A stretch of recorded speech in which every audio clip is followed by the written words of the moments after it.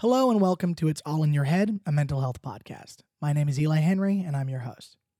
Before we get started today, I just want to say that if you or anyone you love is going through a hard time, finding it hard to go on, need someone to talk to, you can always call the National Suicide Prevention Lifeline at 1-800-273-8255.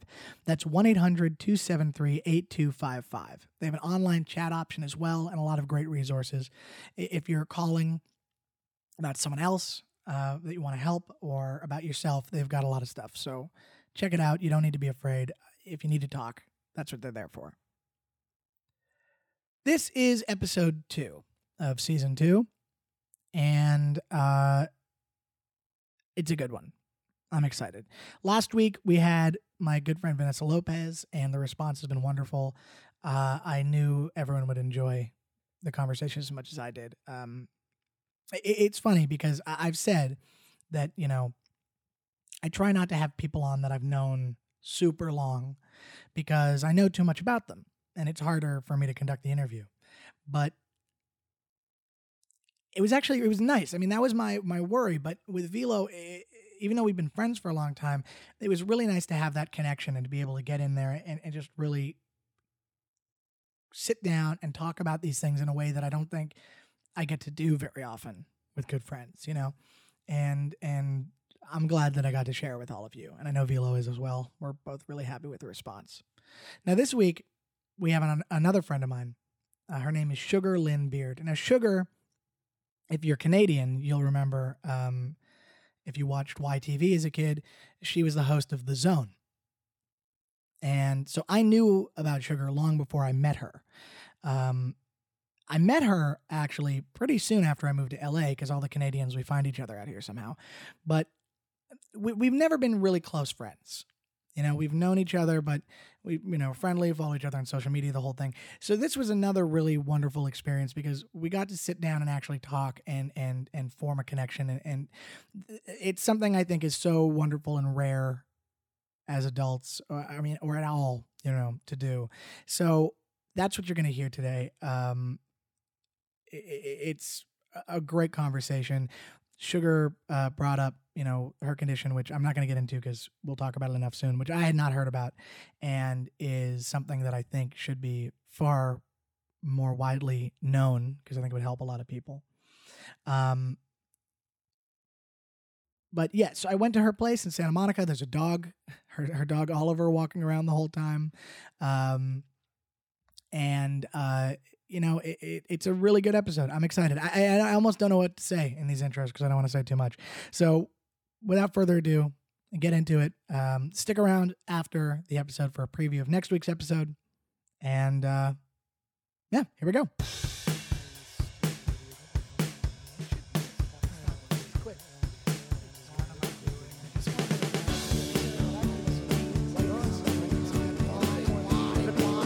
What I do. It's all in your head. It's all in your head. It's all in your head. It's all in your head. Yeah, it's all in your head. That sucked. All right, Sugar, hi. Hi. How are you? I'm wonderful. Thank you for coming over to my home. Thank you for having me. It's nice to come to Santa Monica for fun, I guess, for a good reason. Like I feel like I'm only ever here for work stuff. Oh yeah, And there's so much fun to be had down here. Right? And I could smell the ocean from your doorstep. Yes, we're 10 blocks away. So if whatever I say really stresses you out during Just this go walk into interview, the ocean. you just go. You were going to say just go try and look at the going. ocean, right? I Yeah. was. Oh, whoops. But you deal with your anxiety how you want to. I'm not going to judge it. Thank you. I appreciate it. Yeah, and just for everyone listening at home, we currently have Oliver. Right? Oliver, yeah. Ollie is going to be walking around. He's 7 months old. He's adorable. He is adorable. He's a dog. I still have not clarified that. So if at any moment you hear click-clacking, munching, that's who's here. But let's get into more of the stuff like walking into the ocean. Hopefully not. But so what do you have? What do I have? I mean, my biggest life-changing kind of diagnosis was something called PMDD, which is like a very severe PMS. And it causes kind of like peaks in depression, like a pretty deep depression a few days before my period comes.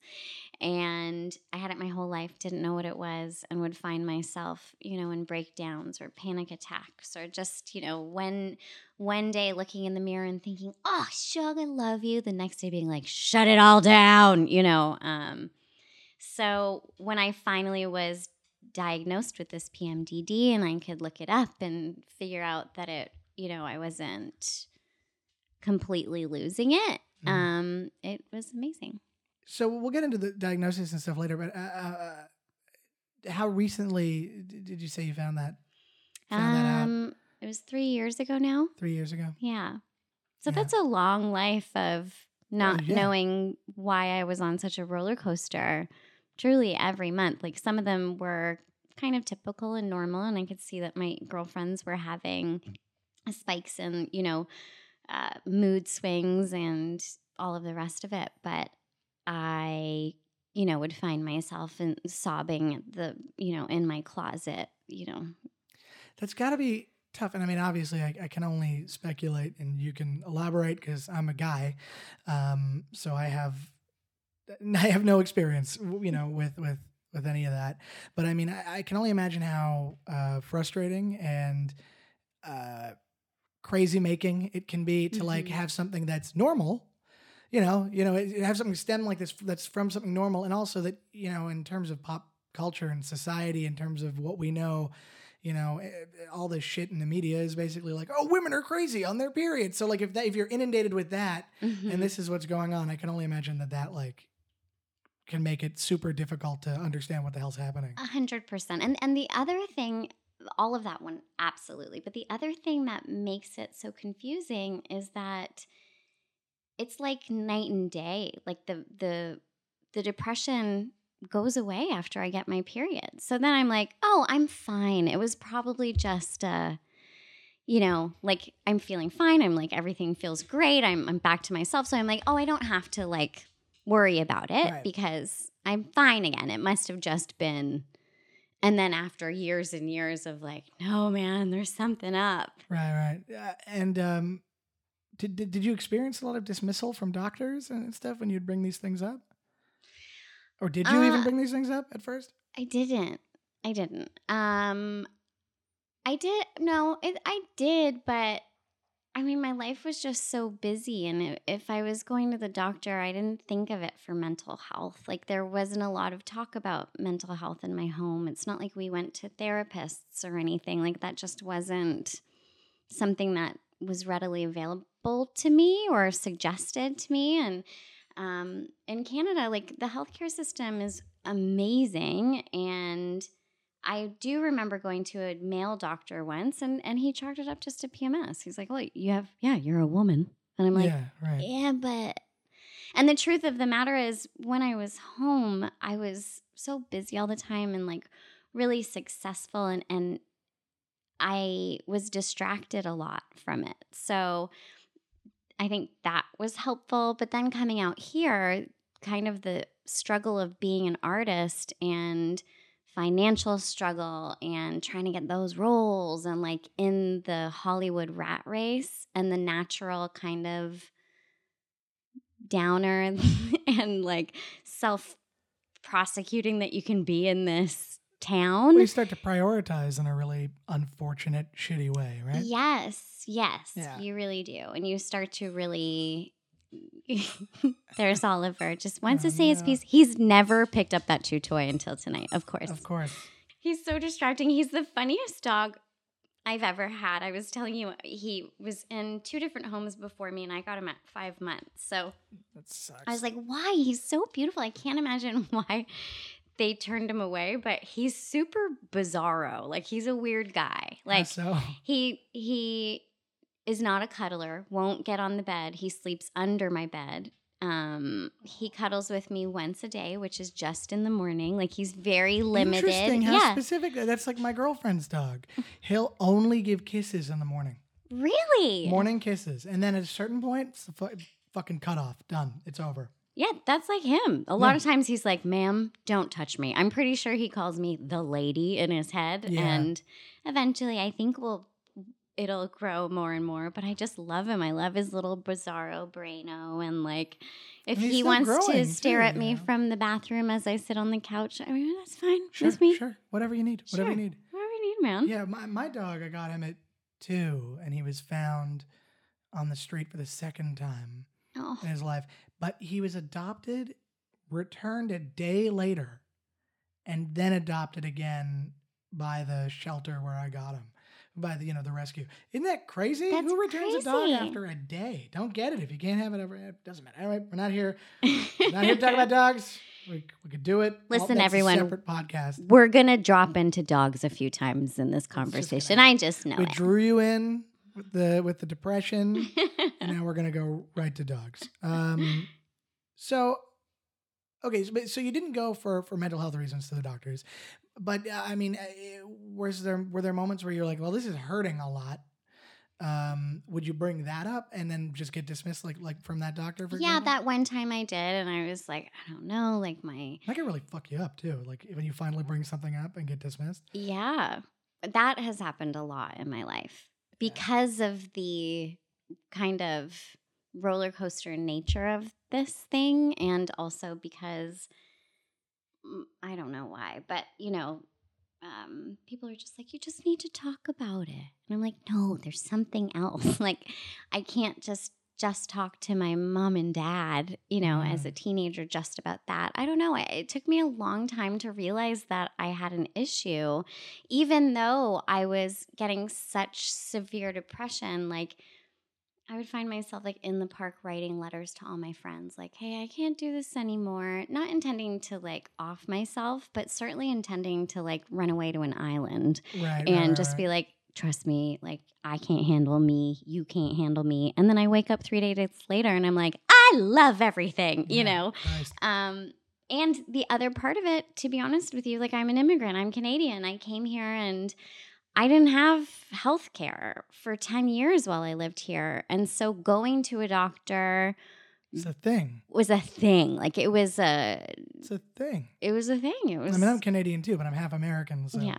Which, it doesn't really help with when I first got here not having insurance, really. That's its own thing. But Yeah. yeah, it's I mean, I got a lot of Canadian listeners, I assume still. Who the hell knows if I have any listeners, but We yeah, have all it's of a them. thing. The States is like when I first moved here, you get a menu. Yeah. It's like, here's how much it costs to do everything. And yeah, for those American listeners, Canada is much better, but it's not perfect, but much better. And the other thing that happened is like when I would consider it, because I do have I love my friends and I have a wonderful family of friends and a bunch of them go to therapy. And so they would be like, just, call this guy, call that guy. But I would chicken out all the time and I would feel better in those next few days and be like, I got through it, That's then tough moment. I wouldn't call. And I feel so grateful because I go to therapy now. Dr. Roland Moses is his name. And I'm not sure if he's 72 or 92, but he is this incredible, incredible old man that's changed my life. And I've been with him for 5 years now. And great. I chalk it all up. But even like getting him, I wrote an email he was like doing pro bono work. And I wrote him an email at 2:00 in the morning, like, hey, like I need somebody to help me. There's something is wrong. Like I just can't bear this anymore. And he wrote me back the next day and I got shook and I didn't write him back. And he hunted me down. He like called me and emailed me again insisted that I come in. Like he didn't ignore that problem and he didn't give up on me from one email. And That's great. isn't that amazing? That really is. Yeah. Yeah. I want to get into some of the art side of this in a second, but I'm just curious. Do you know what his specialty is? Like what kind of therapy it is? I mean, he studied directly under Freud.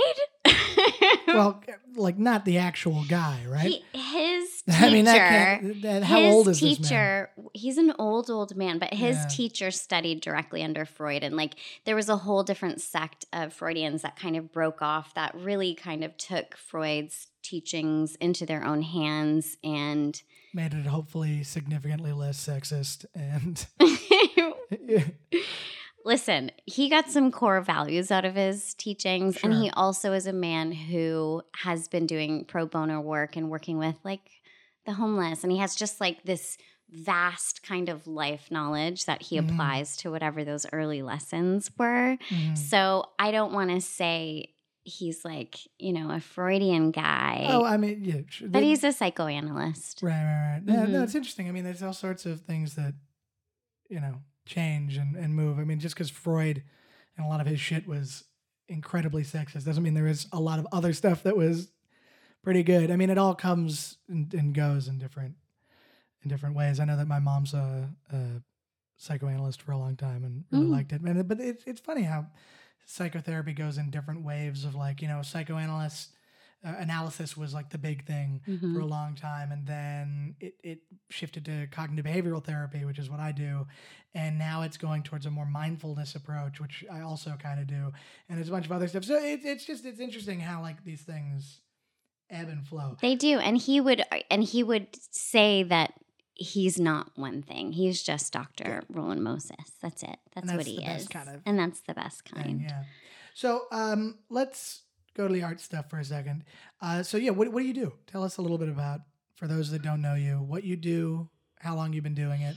Yeah, I mean, the artist side of my life is my favorite side. I'm an actress and I'm a writer. I just love to pitch a show and I love to sell a movie. You know, I've never sold a movie, but I certainly, I certainly have. I have one in the hands of Point Grey, which is Seth Rogen's production company right now, which is great. I developed and sold a show, an idea of mine with them to NBC 2 years ago, which was amazing. Didn't quite make it to pilot, but I got to develop that script with NBC and Sony and Point Grey, and that's amazing. An incredibly hard dream come true.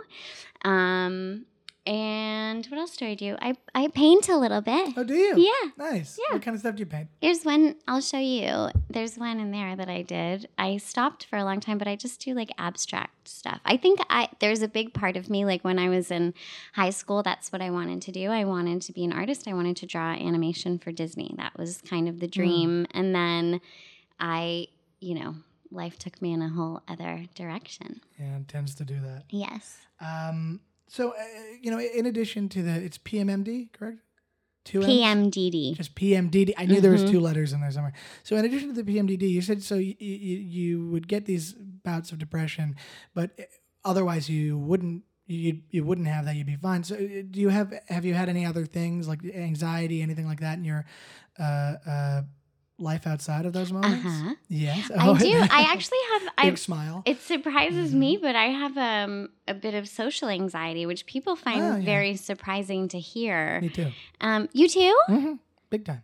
Really? Mm-hmm. Again, shocked. Yeah, I know. But well, tell me a little bit about yours, and I'm sure it'll strike some of the check off some of the same boxes as mine. Yeah, social anxiety is interesting for me because that one came on since living out here. But it's bad. I don't know what to tell you about it. Does it hit you in the moment, after the fact, before something? Before. Like I find it hard to motivate myself to go. But in the moment, I'm generally pretty great and I love strangers. And this has nothing to do with strangers, which is unique to mine. Like throw me into a pot of strangers and I'm the happiest girl in the world. But when it's actually, I get social anxiety with people that I already know love me, which is very odd, I think. Sure. Mm-hmm. And it comes in the form of if I start to panic, it's like I'm just turning on myself as I'm in conversation and like analyzing how everything around me is going. So you, like internally? Yeah. Yeah. Yeah. Does that make sense? It does. Is that social anxiety? Yes, I think so. Yeah. Okay. No, I mean, I've been getting better, but I tend to have a lot of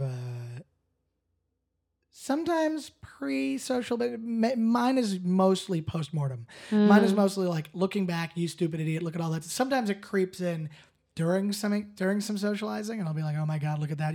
How'd you do? But I'm fine. Like, that's the thing is I know that I'm mostly fine, but a lot of it will be also looking back on work stuff and thinking, oh, was I too this? Was I too that? But it's always like that kind of thing. So, but I definitely know what you mean of like turning on yourself within a thing. Like the minute you realize it almost is like you forget how to speak. Yeah. Yeah. Yeah. But to everyone else, you're probably fine. Totally. But it feels like you get too high almost, like one of those kinds of vibes. Which I've also done. And that me too. definitely stops me from making much sense at all. But the thing is, like, we're talking about this, and I'm so proud to say that I feel so equipped now and, like, running meetings. And I'm, like, doing these pitches. And I feel so strong in it. Mm-hmm. But does it ever come after me sometimes? And it really is linked to the PMDD. It's like when I'm hitting that kind of tough week, then it's almost like I wish I could just not do life for that week and like just right. Chill. Well, just to try and link the two worlds, I mean, do you see a lot of the work you do, like in terms of writing and all that stuff, and do you see that connected with your anxiety and your PMDD? Like, do you see the two interplay? I do. I mean, do you mean like, do I use it creatively or does it interrupt or? Both. I mean, like, is it one of those things where it inspires you? Is it something that informs you? Is it something that makes it hard, makes it easier? That I just want to know how it kind of what the Venn diagram is almost. Totally. I mean, I write about it a lot. My characters are pretty dynamic in their mental states, I would say. And like one of the shows that I've been trying to get off the ground for years is called Homeless Harriet, and she's all of the extreme versions of me, and she is, she's so giving and so selfless in such a harmful way to herself that she, values other people's well-being so much more than her own that she ends up living in the streets, and she's okay with it. Like, she can accept the shittiest circumstances for herself, but it's all to protect her mom and dad from the reality of her struggle, or, she wouldn't turn around and ask anybody for help because that might be a burden to them. So she's fine sleeping under the dumpster, Right. Yeah, it's interesting to be able to push characters to extremes on that. So, but you think every character you tend to write falls into that world of having something or another? I mean, I think that makes for interesting characters, frankly. So do I. Yeah. 100% all of them. Yeah. Mm. And then as far as like if it interrupts, the only time is when I was shooting a pilot once. Like, as an example, I was shooting a pilot once and it was in my tough week. And this is right before I went to a gynecologist. And I think this was pretty much right before I was diagnosed. And I was shooting a pilot, and, we're comedians. I was there to be funny. And I hit with a panic attack right before they said action, and I was meant to like get in there and like do my funny thing and like make some stuff up as I went along, and I just couldn't, and I just was like, well, I'm just gonna say the lines and maybe move around a little funnier than I did last time, because I couldn't think. And we were on this soundstage, and I'll never forget, I went in a corner and I just cried, and I cried and cried like so quietly in the corner of the soundstage alone, like in the darkness, and I was just like, you gotta get through this day, like. And none of it's true, and it was all in my mind. Like, everybody was like, "That was so great, Shug," and it was great. It was great. The tape was great. Everybody was happy. In the moment, they're like, "Are you not going to do anything more?" And I was like, "No, I won't." That is it. Thank you. Yes. Thank you very much. Bow. Wonderful take. Yeah. Yeah. No, I'll be behind the curtain, but I didn't show it, and they didn't seem to know it, and. It's all in your head. So that's the part that's super tough too, because I also don't want to be like, hello, everyone, I'm losing my mind today. Yeah, it's I even though I just so desperately want to, and whenever I'm in those moments, I just want everyone to be like, just so everybody knows, I'm in a nightmare right now. Yeah. Carrie, don't treat me any differently or I'll cry, but please, but yeah, I know exactly. And thank you for working the name of the podcast into the answer. That's a first. I really appreciate that. Before you came out to L.A. Yeah. You lived in Toronto. I did. Which is where I'm from. Yes. Canada. And you were out there and you were on a kids channel. You were on YTV. I was. So I'm wondering if you could just tell me a little bit about when you started doing that and like how you got into that.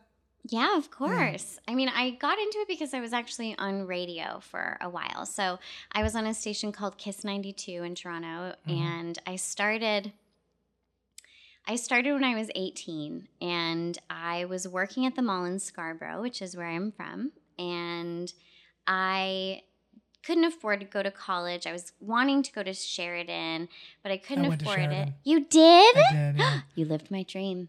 Oh. Okay. Oakville. Anyway, this is super inside. Anyway, but carry on.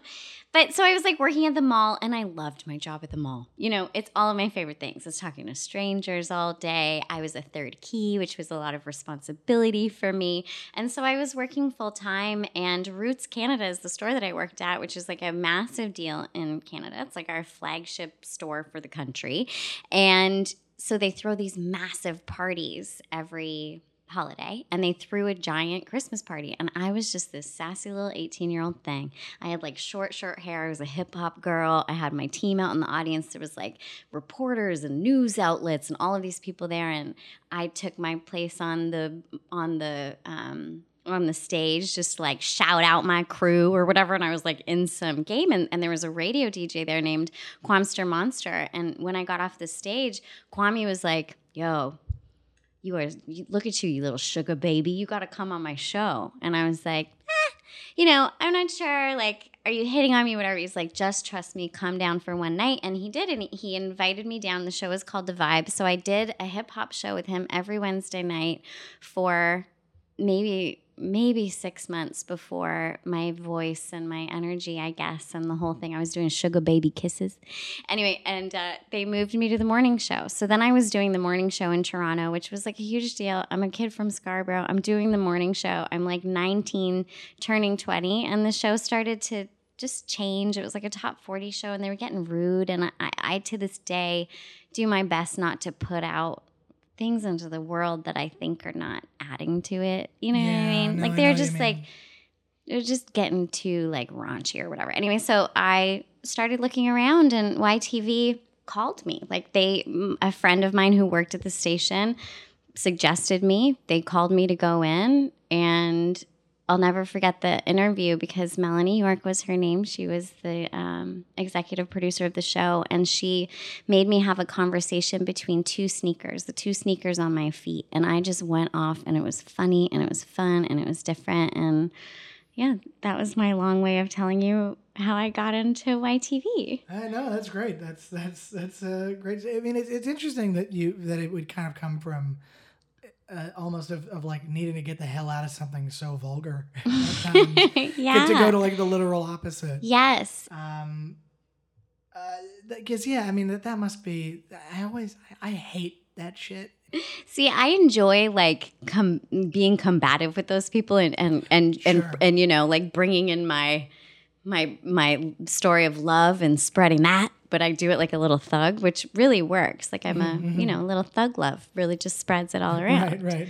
But yes, it was polar opposites. And when I was on YTV, it was a dream. I was like, how long did you do it? I did it for just over 6 years. Wow, yeah. And by the second year, I was a creative producer, they called me. So I was like writing my own skits and waking up in the morning and being like, I feel like being an old man today. And then would like do a whole episode dressed as an old man and like just so many great characters. And they had me flying around and doing junkets. I used to come down here to LA all the time. And like, oh, no kidding. I was interviewing some great people like Brad Pitt. Gary Marshall became a mentor of mine because I interviewed him so many times. And to him, he was one of the first people that I was like, Gary, I really do want to be an actor. Like, I think I'm meant to be an actor. And he was like, you send me your stuff. And so I did. And I have his letter framed actually in the other room. But oh, okay, I want to see that. He just wrote me a letter and being like, hi, I picked through all of your stuff. Of course, I'm really busy right now, but I think that down the road, you and I are going to work together if you're ever in LA. So then I quickly was like, I'm going to LA for a week and I'm going to meet Gary Marshall. And I sat in his office with him. We had coffee-flavored popsicles. And since then, I went to visit him once a a year. And I was very lucky because just before he died, I got to sit with him and tell him about I got a big movie. I had done Mike and Dave pretty recently. This film that I was in, it was a film that I was in. It's a film. Yeah. I'm naked in it, so you should definitely watch it. But I got to sit there and tell him, like, hey, man, all these years later, I did it. And it was very, very special. Oh, that's amazing. Yeah. Yeah, it's really nice. It's always nice to hear stuff like that. Yeah. Well, that's good. So okay, then tell me, was it shortly after that you did? When did you stop doing the kid stuff? Because I mean, you made the transition from radio, got too smutty. Was it the same thing? Did YTV get too smutty? Is that what it was? Oh yeah. No, I was probably the smuttiest thing on YTV. But no, I felt like I was at the top of my game, and I really wanted to act. I just wanted to be saying other people's words. I was ready for a new challenge, and the Canadian market saw me as, sugar. And there's a pretty low ceiling for Canadian. Pretty low ceiling. And they're like, we know who you are. You can't be anyone else. And I was like, no. We'll see about that. And so I came out here, but I came out here kind of without much of a plan. I had a voice agent out here, but they wouldn't rep me as an actor yet. And I didn't know where to go. I didn't know anyone. I knew the bellman at the Four Seasons became my friend because I was there so much for junkets. Gary Marshall, kinda. And one other guy. What an LA squad. Yeah.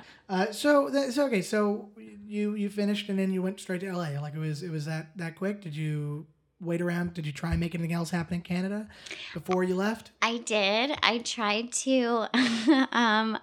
I've been a hustler forever. I come from the hood. We just hustle. You just have so many side things going on. So I was trying to do a pajama line for a second. I pitched a book series to Scholastic, which was this dope book, which I still will make. It's called Port Potter's Bay, and I think I'm going to make it into a cartoon. But they pitched back to me doing Sugar's Guide to Life for Kids. And I was like, I don't know how to tell kids how to live. I'm like, put Band-Aids on your gross open sores. That's one of my big things. But I got shut down Isn't lot. That something you should just do, though? What? Band-Aids on your gross open sores? But maybe kids don't know. Okay, fair enough. Mm-hmm. Sorry. No. But it sounds like, they were trying to just put you as... Because there's a big difference between being a personality and being an actor. Mm-hmm. And sometimes you can be both, but it's hard. In Canada, that is a kind of a thing. We don't have a star system. No, not Canada, at all. Which, for those of you in America who are listening, in Canada, the biggest shit is American stuff. That's your movie stars are our movie stars, and the biggest Canadians are big because they made it in America for the most part. Yes. Canadians are sleeper agents. It's like how it's kind of like how the British, you find out someone's British, you're like, they're British, except with Canadians, you'll never, in an interview, you won't know. No, it's true. You won't know. How many people are surprised that Seth Rogen is Canadian? That blows people's fucking minds all the time. Which is crazy to me because he's so Canadian. He's super Canadian. Yeah. Anyway, back to our messed up brains. So you came to LA, and that's a hard move in and of itself. For anybody, I think. We're going to come back to that. I want to try and jump back a little bit to ways of treating yourself. You're in therapy now, which is great, for 5 years, you said. Mm-hmm. That's amazing. I'm wondering, could you tell me about how you've tried treating yourself for this stuff beforehand, stuff you do now that helps, if you're on any medication, and what it was that finally got you to reach out? Yeah, I went on medication thanks to my gynecologist. A psychoanalyst doesn't prescribe you drugs, and our whole thing was, at least mine doesn't. I don't know if they're supposed to or what. I don't know. And I'm sure he can, but doctors or not, yeah. He and I were both like, I don't think you need medicine, while we were figuring it out, while we were just kind of uncracking what my patterns were, and when these emotional spikes hit, and what in my life also contributed to all of them, because there is stuff. And then the gynecologist, I went there and I was like, I don't know, if I want to do it. She's like, oh, honey, no, I do this all the time. And she gave me It was like a super duper low dose Prozac, I think. It's over there on the shelf. But And is that regular or just in those? you just take it for those 2 weeks. So you basically take it for 2 weeks in the month, and it's meant to stable you out. And she was just like, oh, no, trust me, your life is about to change. Like, you have no idea how much you've been suffering, and your life is about to change. I'm on this pill. I do it myself. Like, she was just very sure. And I got home and I was like, I'm going to try it. But then again, I was feeling fine again. And I was like, well, maybe I don't need it. Like, maybe I could do it with CBD. So I started just eating CBD cookies. And I was like, oh, it's okay. But sometimes that depression isn't as severe as the other months. And then I got a really bad one. And then I was like, I'm going to try these pills. And what they did was, because I'm not on them anymore, I did it I think I did it for a year. I took them for a year. And what happened was they let me think straight and see straight for a year, to a point that I didn't even remember thinking that straight before. So it was like... And it was just for those times of the month, right? Just in those bursts of emotion. That's crazy. Yeah. So 2 weeks every month I would get on the pill and take the pill, then be like, whoa, like I just wouldn't spin. My thoughts wouldn't expand into 10,000 other thoughts. Were you still feeling... I was still feeling. All these, no, I mean, any of these things. I mean, were you still I was, like... but I could talk to myself about it in a different way. You know, like a lot of the times, at least for me, my depression, it's like you fall off of a cliff and then you're gone. You're on the other side of it, you know, and you're like, I can't stop these, you know, thoughts. So this kind of was like, oh, hey, oh, crazy. Here comes those thoughts, or like, oh, here comes that feeling. I can see it coming, and I can be rational with myself and handle it. So all of a sudden, I had this kind of like very logical brain again. Isn't that nice? It was amazing. And so you were in therapy at the same time, I was in therapy at the same time. Mm-hmm. Yeah. And so, okay, then I've got two questions. So, because I think like, well, I've talked about on this podcast about, you know, my experience with when I finally went to a therapist, and it felt like it was, you know, shit was rotting out the side of my head. You know, it was like, it was insane. I had to do it, but it was a big step. So, you know, for people that are listening, you know, that might not be getting help and all that stuff, I'm just wondering if you could walk me through.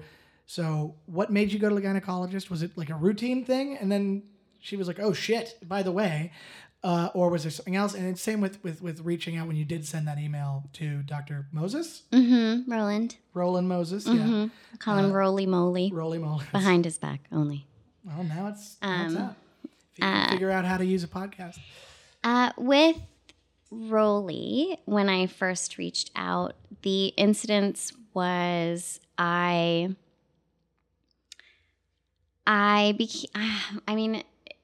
remember physically, because I know it was 2:00 in the morning. I have that email printed. He gave it to me like 3 years in, like, hey, remember this? And it was so fascinating to read it, because I don't feel in those extremes ever anymore.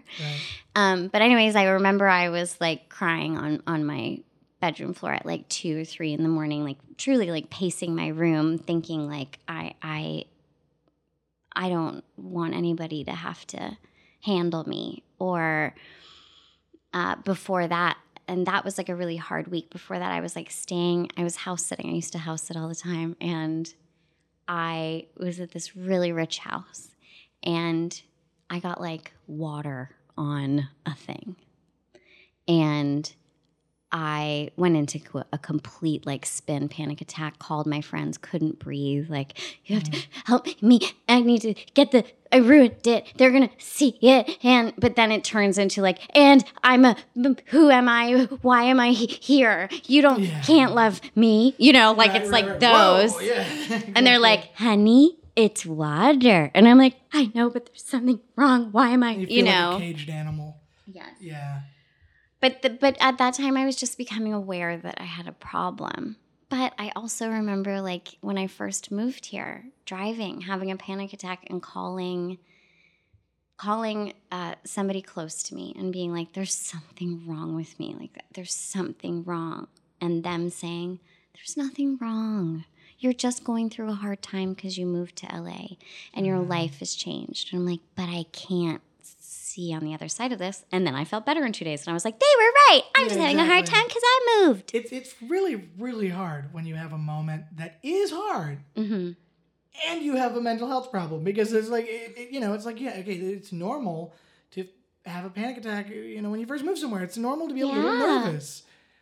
It's a little bit more than that if it's like debilitating and you can't move. Yes. But it's hard because you talk to somebody, they're like, yeah, I've moved. It's hard. You're like, yeah, but you don't get it, do you?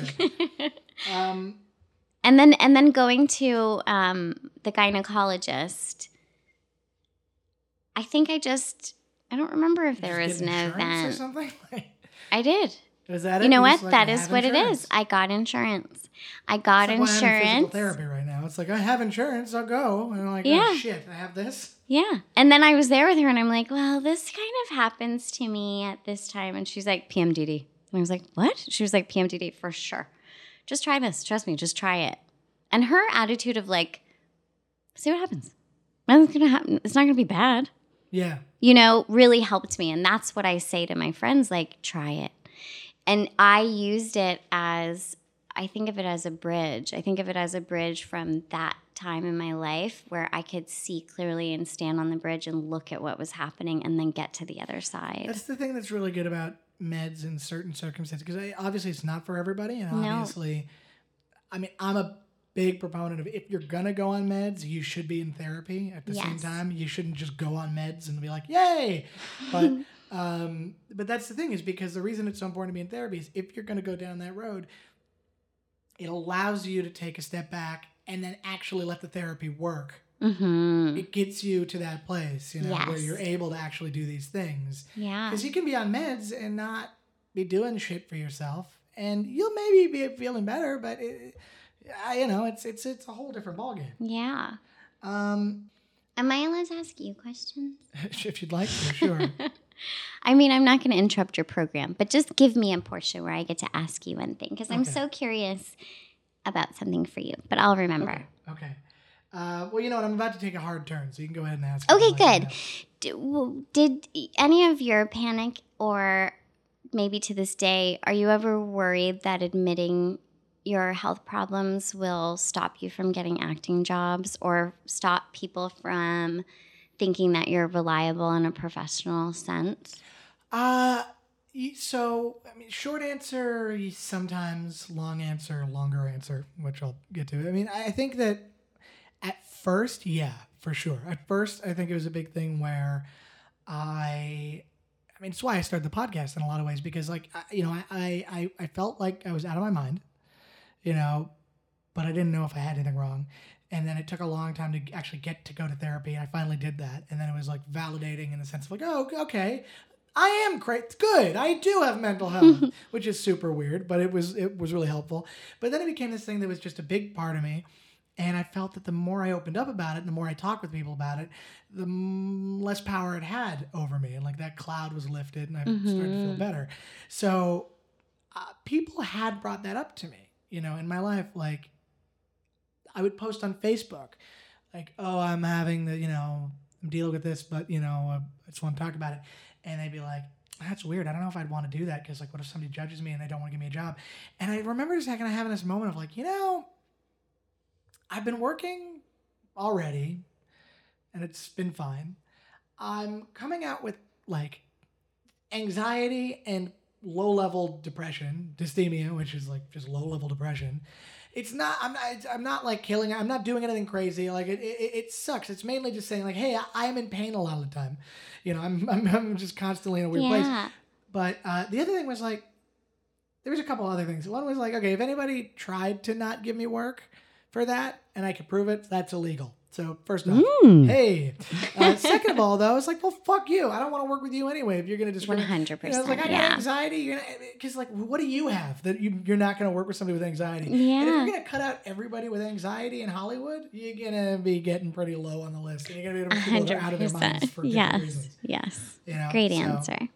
So yeah, no, but I absolutely. I mean, and that's still something that I think is part of the stigma.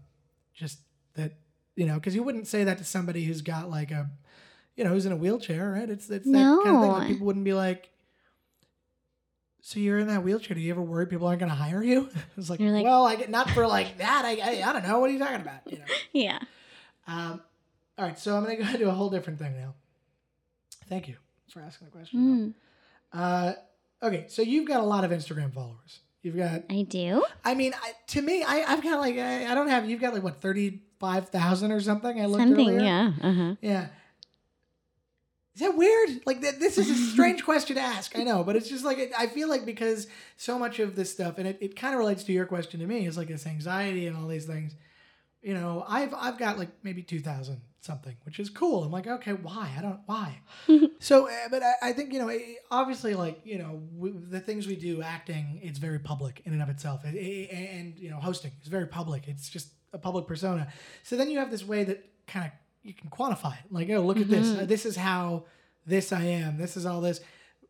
At a certain point, like, did it build steadily? Was there a wave that it came in? And did it give you anxiety when that started to happen? I'm just wondering how you feel about it. I mean, listen, I truly was born ready for an audience. Right. I want all of them. I want everybody to come to everything, and I want them to see all my movies, and I want everybody, you know what I mean? Right, sure. I love having an audience. And with social media, yes, of course, it was like your emotional involvement needs to take a back seat. Like, it's just weird. Like, it's a weird thing that's happening. I'm not really answering your question. No, that's you. There was a wave. Yeah. And it was called The Flash. And I mean, when Mike and Dave came out, I was so excited about it because another thing is I actually work in social media. I have a social media marketing company. Okay. Right. So like, but I run the books and run the numbers. I'm there to build a company, and that's my side of it. But I never engaged in my own in that time. And they're like coming up with all of the, you got to do the hashtag and do the tricks. And like, this time is the best time to post. But that wasn't healthy for me to put pressure on myself to have a good Instagram. I need to use it and have a relationship with it that I'm happy to just do it and not take it seriously. I'm not at a follower count that is going to make a difference for casting.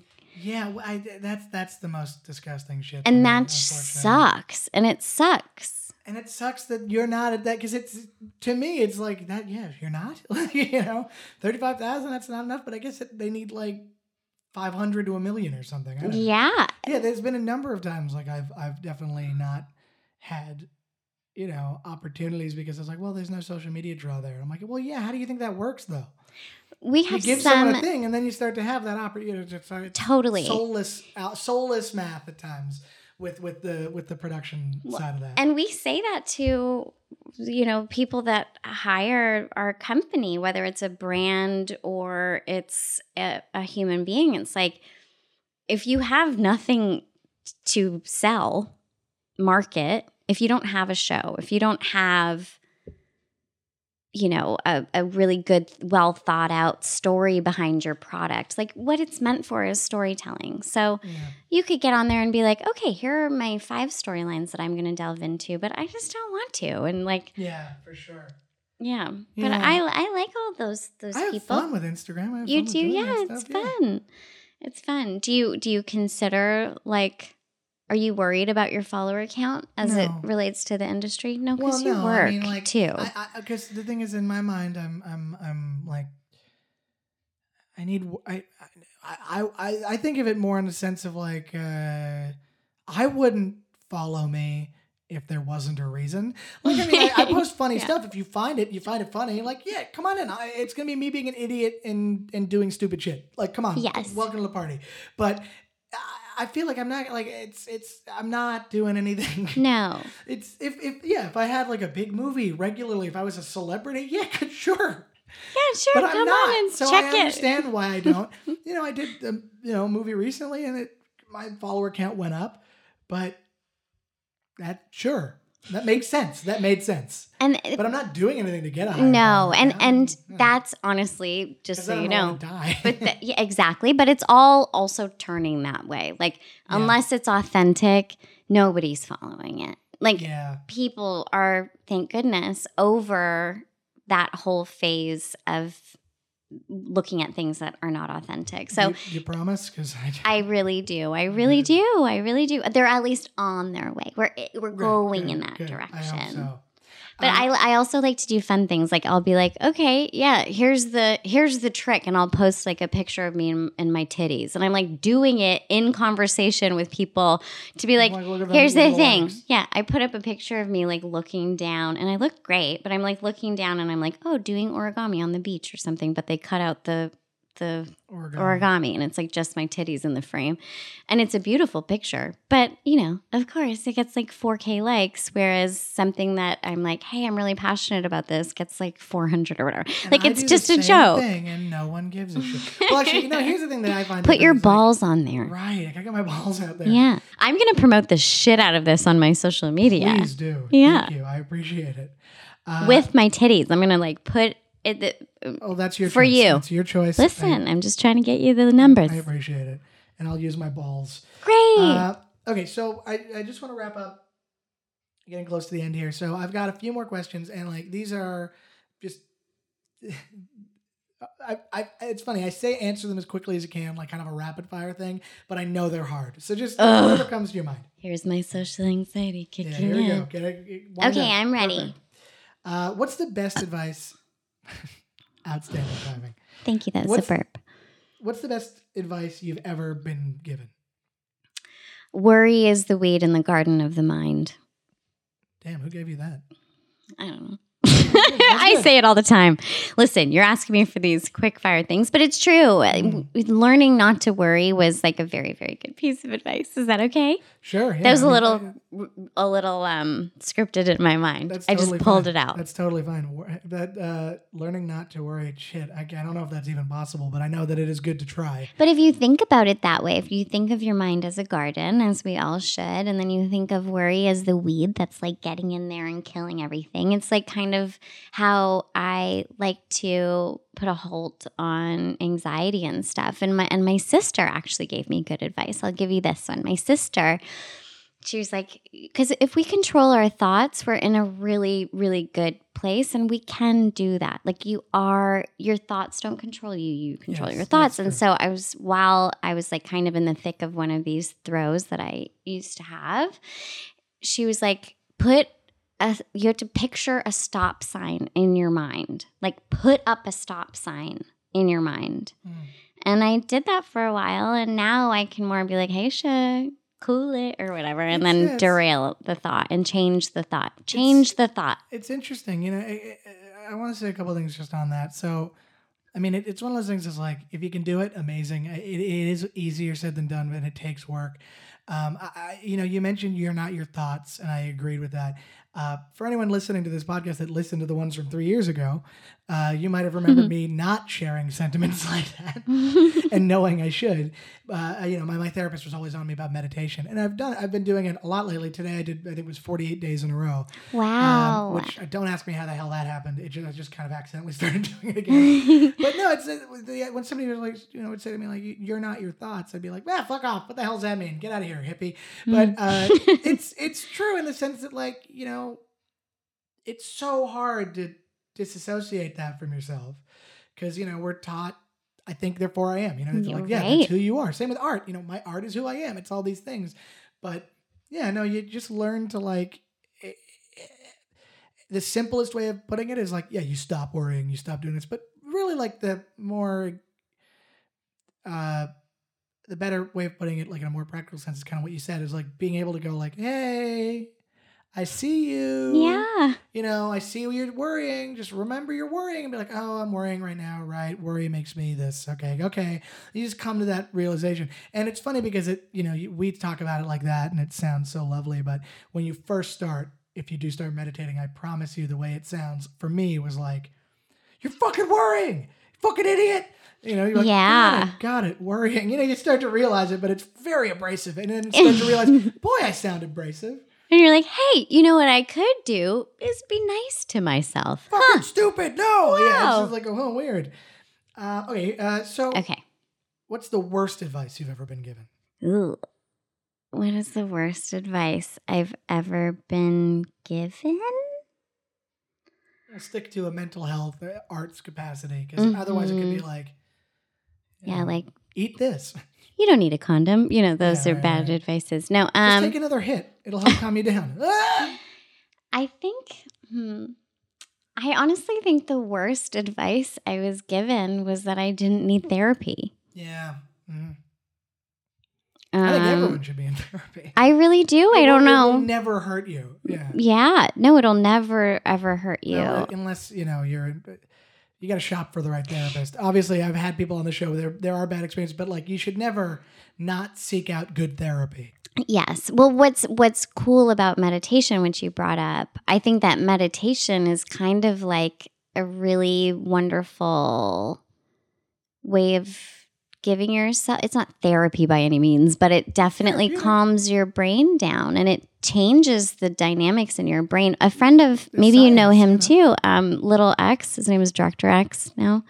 Anyways, he's a director, he's from Toronto, and he's doing this huge initiative out there right now and trying to bring meditation into schools and into like tough neighborhoods. Yeah. And it's like teaching, because you're teaching mindfulness, but you're also teaching yourself to be mindful and like talk to yourself. And I don't know. I think it's genius. Way. Yes. Yeah. And it's the kind of thing you can do by yourself. And at a certain point, your judgments just become different. Mm-hmm. Ollie's thirsty. I just watched him fall down, hit his head, kind of wake up and go, huh? Oh, yeah. Okay. Here's another one. So do you think all artists are crazy? No. No? No. You want to elaborate? I mean, crazy is such a tough word. I say crazy in an ownership sense of like, we've been labeled as crazy as long as people have had, mental illness. I'm going to say no because I work with, there's just so many different kind of artists. And I work with a lot of like graphic artists who are on these like tight schedules and they might as well be a kindergarten teacher. And do I think a lot of artists are crazy? Do I think majority might have a little spark of something different? Yeah, I do.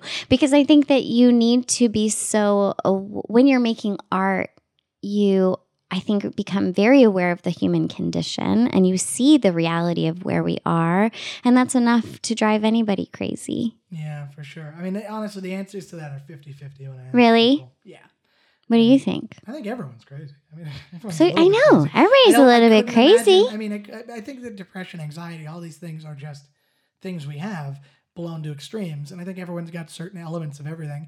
And I think a lot of it's circumstantial, a lot of it's, but I think everyone should be treating themselves like they're crazy, like go to therapy. Yes, and I also think that artists often set their lives up so that they have more time to think about themselves and go and spin off and kind of examine their crazy. Yeah. Whereas, I also know, obviously a lot of that was my stomach. I know a lot of it was Oliver. I know, you know a lot of people that are 9 to 5 kind of people, and they're on such a strict schedule, and that schedule alone helps you from going crazy. But then it can burst, Even if you're in a schedule, I know it can feel like it's terrible, but if you don't have a schedule, it's terrible too. Everything can be terrible. Everything can be amazing. But I will say that I've experienced so much benefit from forcing myself on a schedule. Me too. And we will talk about that in the extra content. What advice would you offer to somebody who's maybe struggling with mental health issues? You could even, if you want to go specifically to people with PMDD, what advice would you give for being able to thrive, survive, work in the arts, just generally in life? Yeah, I mean, I would say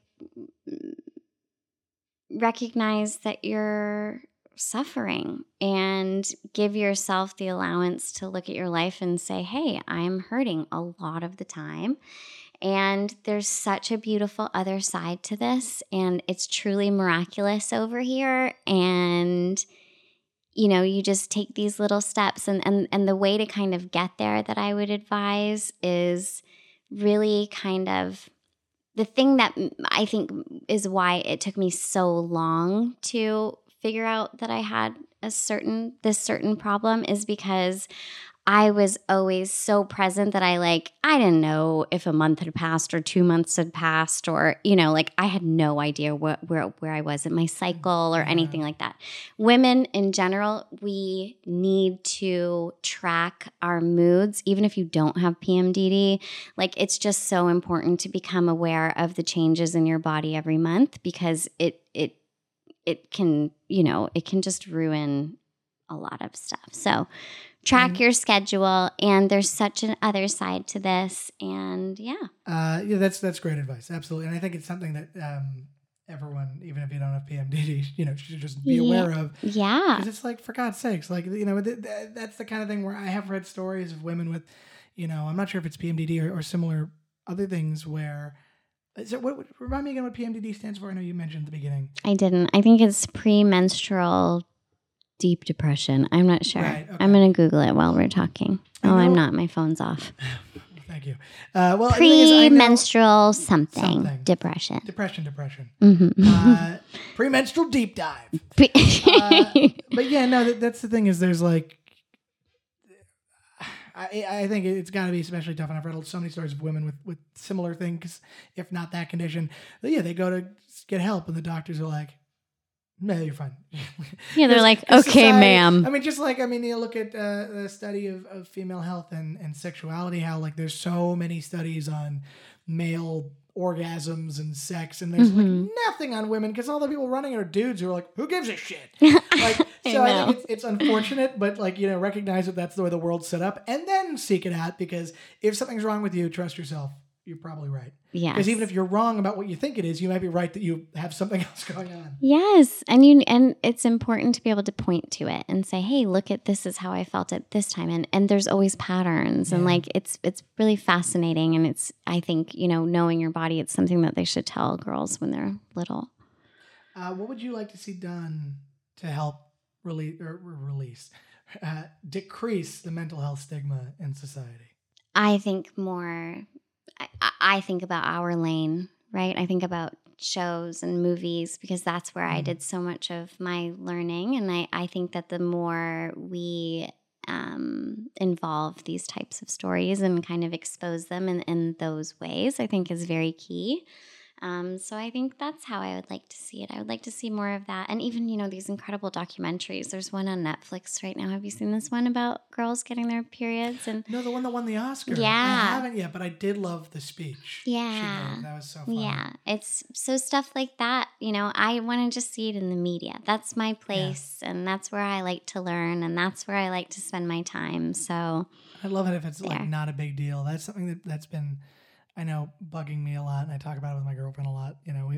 When something does something good, but then makes a point of going see what we did, and you're like, just do it. Just do it and keep doing it. Okay, I have one question I wrote down that I think you did cover without me asking. So, Sugar, is that your given name? My government name? No. My government name is Stephanie. Right. Beautiful name. But I've been Shug for so long. My parents call me Shug. My nieces... Actually, don't have any nieces. All of my nephews call me. All of my nephews call me Auntie Shug. Where did it come from? Did it come from that what you were talking about? It came from Quamster, Munster. It came from. Okay, that's what I thought. I was wondering if that was the origin story. I just forgot to ask. Okay, well, social media. We talked so much about it. Yes. I just want to know. Tell everybody where they can find you. Yeah, come to my Instagram. That's where I spend most of my social media times and where I contribute the most. So come on over at Shuglyn, Suglyn, and say hello to me. I like to talk to everybody. And I just like to put out good stuff. And then sometimes some funny stuff. So, yeah. Great. Thank you so much, Sugar. This was so great. How did that go? I think it went well. All right, there you go. That's it. That's episode 2. Thank you so much for listening. Thank you, Sugar, for being here. She was so great. Amazing conversation. I hope you enjoyed it as much as I did. If you have anything to say, anything at all, please do so. in a review for the podcast. It'd be great. It really helps. Just click 5 stars or however many stars you want on another podcast. 5 stars on mine, though, would be great. Leave a written review. It helps a lot. Subscribe if you haven't already. You can email me if you want to at it'sallinyourheadpodcast@gmail.com. Also, follow me on Instagram where I post a portrait of each guest, and I will eventually be posting behind-the-scenes videos of people's homes and all that when I get my act together. You can follow that at It's All in Your Head Podcast. That's on Instagram. Thank you so much for listening. Join us next week. My guest is my friend Tori Catalano. He's a filmmaker, and he's very insightful. He's going to say this. I had a therapist when I was like 11, and my parents were like, I went to all these sessions. They're like, what does he have? And I swear to God, he just goes, I think he's kind of a jerk. And I am going to say this. I'm probably going to cut out everything I just said because it was all me. Okay, thanks so much. See you next week.